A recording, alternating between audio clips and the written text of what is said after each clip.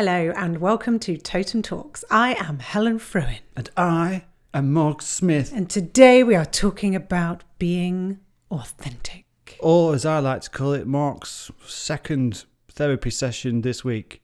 And a can of Red Bull to boot. Other energy drinks are available. Absolutely. I am flagging a little bit this afternoon. I'm not going to lie to you people. Needing more caffeine. Needing a lot more caffeine. Authenticity. It's a big deal, let's be honest. And as Helen just pointed out in the preamble to this podcast, authenticity can be quite a tricky one because you can act in line with your values authentically, and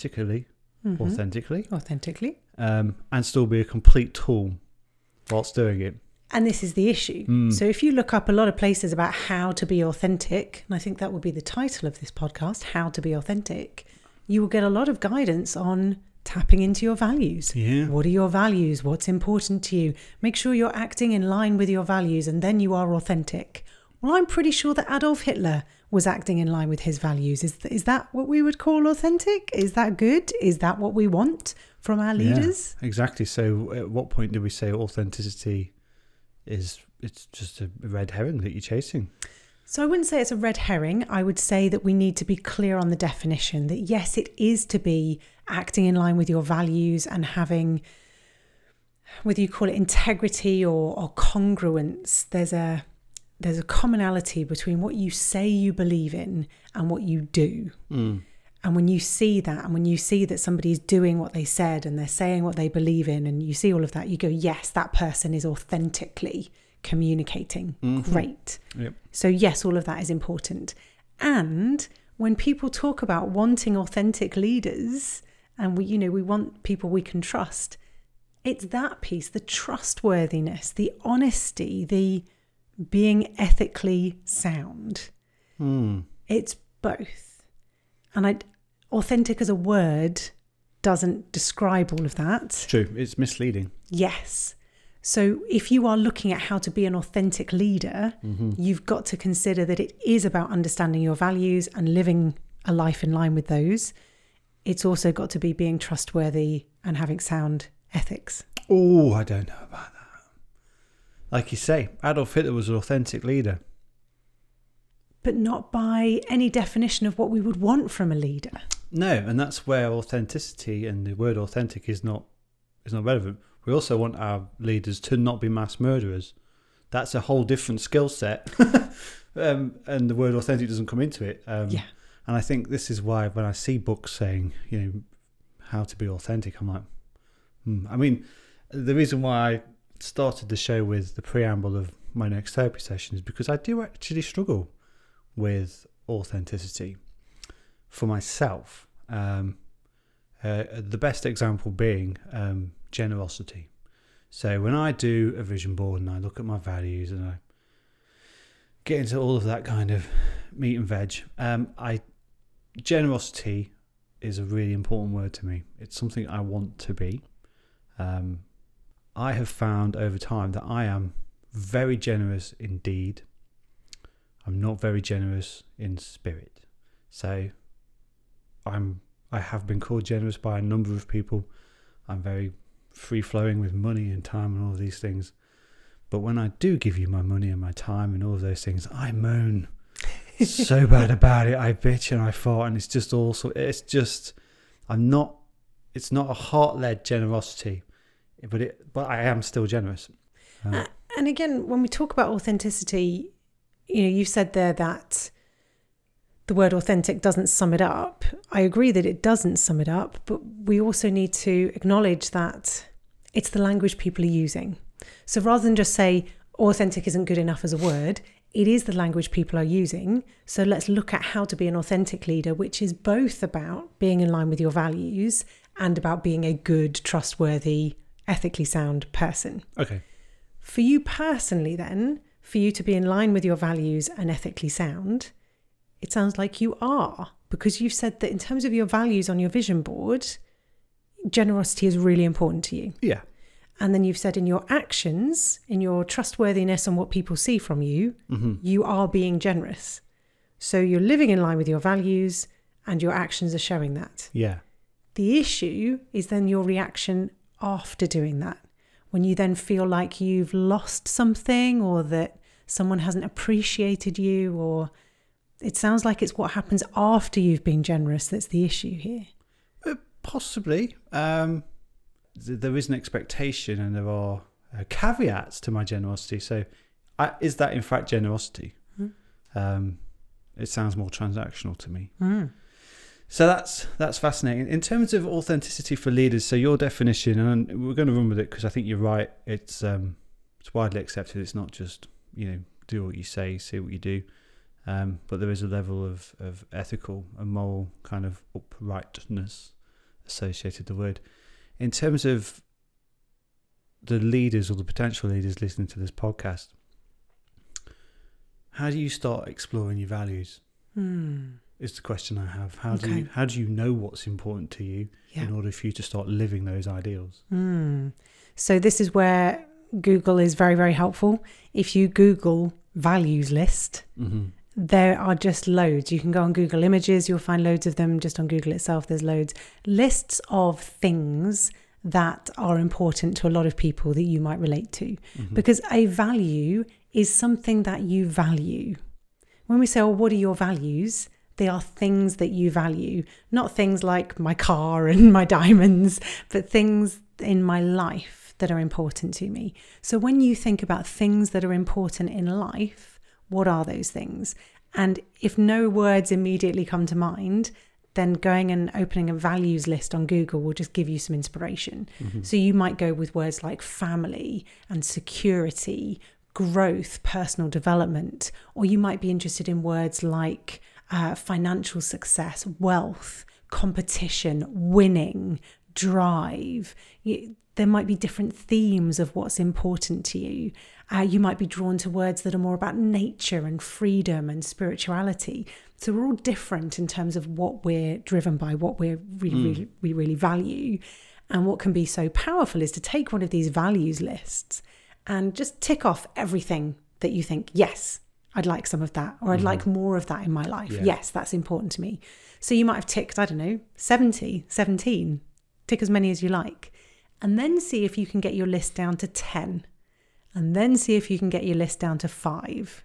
Not many people go much beyond that. Some people try and get down to 3. Some people try and get down to 1. You can give that a go. But even having your top 5 is a great starting point to say, well, if those are the 5 things that are most important to me in life, how does that mean I want to live my life? Yeah. I think from memory on my when I did my values list, I think I got it down to like maybe 10.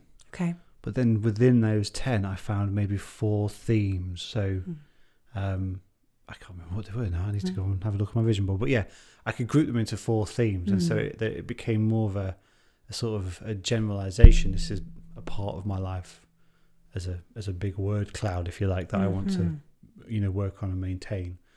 I think there are a couple of different ways of doing it. So word lists are great. Pictures often work a lot. A lot of people are picture driven, which is great. I've also seen it done where someone's actually doodled it. They've drawn it for themselves. That creative process. A great way to do a vision board is to go through a load of magazines and see what pictures or words stand out for you in magazines, and then start putting those together, making a collage. So as you say, it's not just a word list. You might do this by looking at those images, seeing what's important to you, maybe even drawing a picture, painting, just seeing what comes up for you. So yeah, absolutely. Google vision boarding, Google values, activities. You can find lots of ways to do this. And then, of course, you can start thinking about, well, now I've identified what those things are that are important to me. What does that mean about how I want to live my life? Yeah, and that can be quite challenging, frankly. It is good.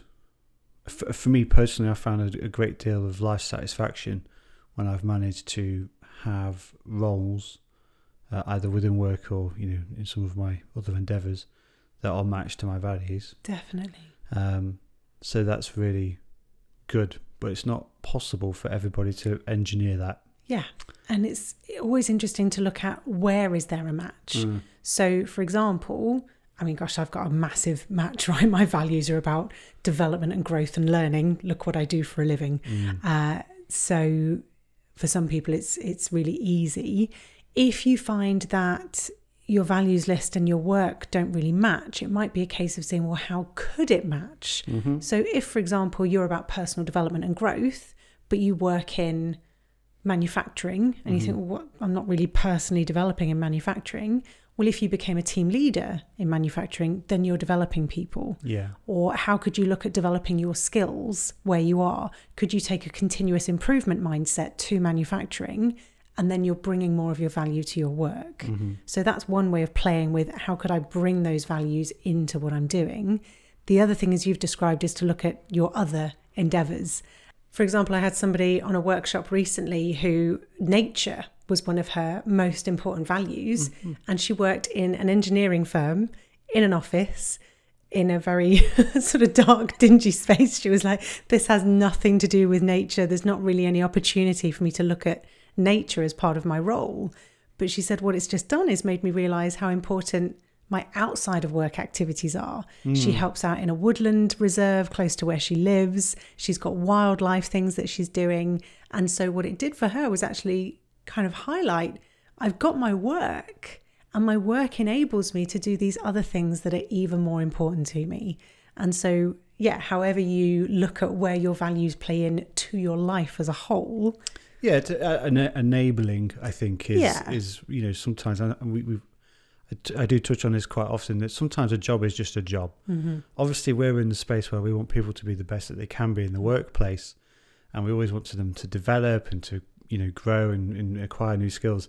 But sometimes that's really inappropriate, and the job is enabling something else. And the job enables something else, and it's a truth. Yeah, it's an absolute truth of the world. And I think sometimes where I've seen people who use a job to enable them to do other things, they're sometimes more driven than people who are really comfortable and working to their values and skill sets and all these things, because that outside thing is so enticing for them. It's so powerful.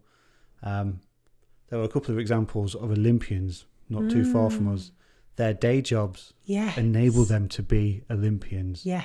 They don't have the resources to focus all the time on their sport. But so their job is that's a great example for me of, you know, there are companies who are employing Olympians, and they know those Olympians are going to work into, you know, 9 to 5, and then they're out because they've got other things to be doing. So there is that. I think there is a third question for me, but I'm not sure if it's a third question. It could be 2.5. That is, you've got your values list and you've got your actions list. The third one for me is, I was going to call it your gifting, but that's not the secular phrase, is it? Skills, strengths.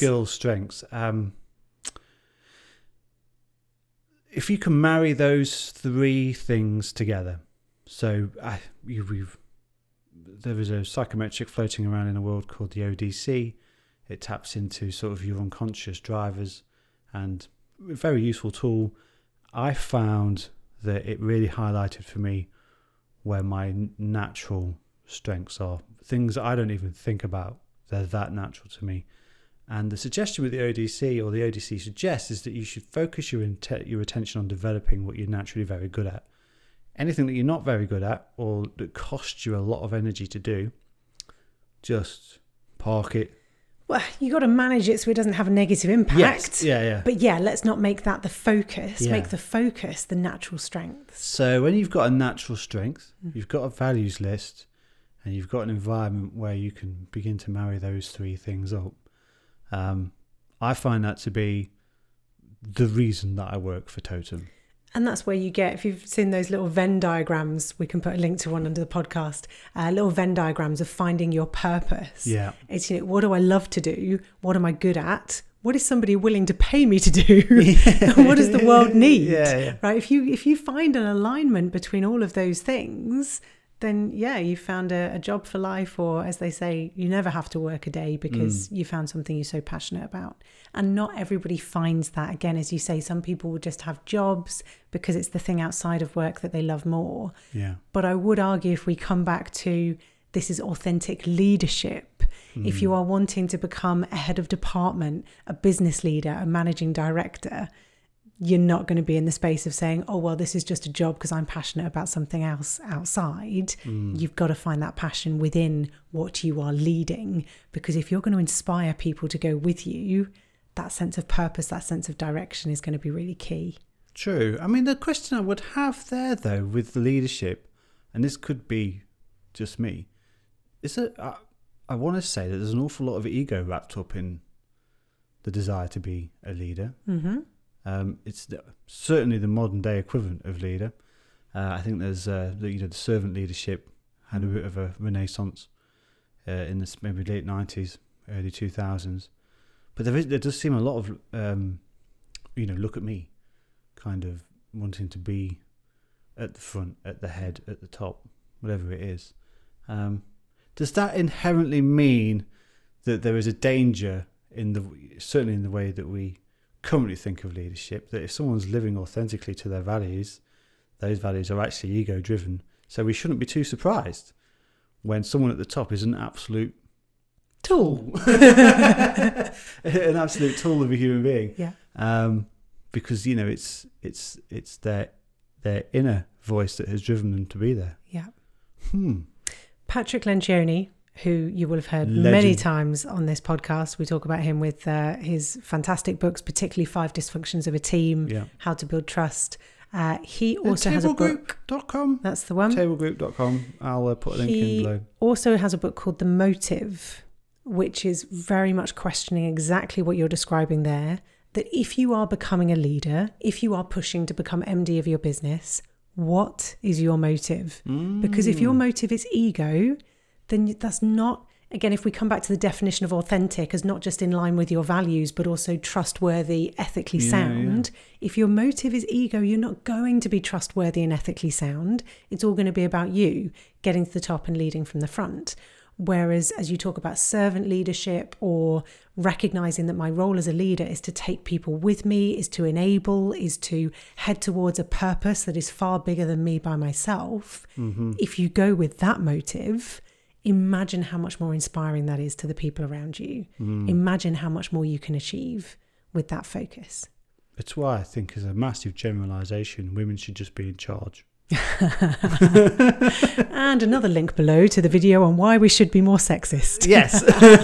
Yes, perfectly done. I've just noticed that the sun's coming out. Time for a motorbike I'm ride. so excited. I haven't seen the sunshine for like 5 months. Is that everything on authenticity? Have we got any more wisdom to drop on us? I guess we've talked about the practical side of the what are my values piece. If you then wanted to say, well, how do I become trustworthy? How do I know that I'm ethically sound? How do I know these things? There isn't like a list of what to do to be trustworthy, what to do to be ethically sound.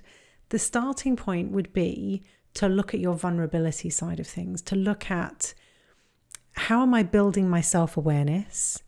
How am I building my openness with others about who I am and what I stand for? Because the more you work on self-awareness, who am I? What do I stand for? And how do I come across to others? The more you work on that, the more you'll build trust with others and start to understand what they need from you. Because when I come to you and say, this is what I'm about, this is what I'm not sure about, this is what I want to do, this is where I'm not sure how to get there, what do you think? You trust me more. Because you trust me more, you open up to me. And when you open up to me, I find out what you need. And so if we start doing those things, that's how we can start building more of the trustworthy and honesty and vulnerability piece that's really going to help with authentic leadership. I think, I in theory, I do agree with you. I think there's a more interesting social question under this, because I can think of 2 leaders, current and post. Their collective followers would say that the other one's not as authentic as the one that came before or came after. And that at that point you start to say, well, leadership isn't about being authentic, it's about meeting the needs of the people who are following you. Is that not true? There's certainly an element to that, isn't there? Because if you're not taking people with you, if you're not meeting the needs of your people, then how are you being a good leader? But the other thing for me would be about, where are you going? Again, the motive question, what's the purpose? So if you're leading a business and the business purpose is to deliver X, well, then how are you focusing on delivering X whilst taking people with you? If you just make it all about what are you delivering for your people and you lose focus on where we're going, you can get a bit stuck. And I think that may be interesting for me to reflect on, actually. The difference between authentic leadership within a corporation is different to authentic leadership within a wider societal context. Right, absolutely. You start Because you getting can't into politics. you can't Right. take people with you in a democracy, because there's always going to be left and right, Absolutely. blue and red. You know, in a business, you've all hired to do a job, a specific function. You're heading in a different in this direction. It's much more akin to being in an army in that sense. And a tribe. Yeah, Where are we going? Where are we going? And what's fascinating is where you get an MD, a CEO, someone new come in and say, actually, I know you've all been hired to do this, but I'm going to change direction. And then you get the classic, well, you're either on the bus or off the bus and all of that jazz. So yeah, I would very much focus on this in an organisational setting rather than politics, because as you say, in politics, you just can't please everyone. And it's not possible to say you're on the bus or you're off the bus because you're leading a country. I should have thought of that perhaps at the beginning of the podcast, but I always like to get broader and, more. Oh, absolutely. Why Takes not? off on tangents. Yes, sorry about that. We've got, I'm not sure what we're doing next week. I think we talked about fear of failure and possibly doing something on perfectionism. Those two actually do sound like the same podcast in my head, thinking about it, because one is the other and the other is the other. So Let's see how it goes. In the meantime, I hope you have a fabulous week, everybody. I mean, fabulous. I mean, I hope the sun shines. Truly fabulous. Yeah, I mean, I just really hope that you figure out what your values are and you live authentically to them. And we'll see you next time. Thank you.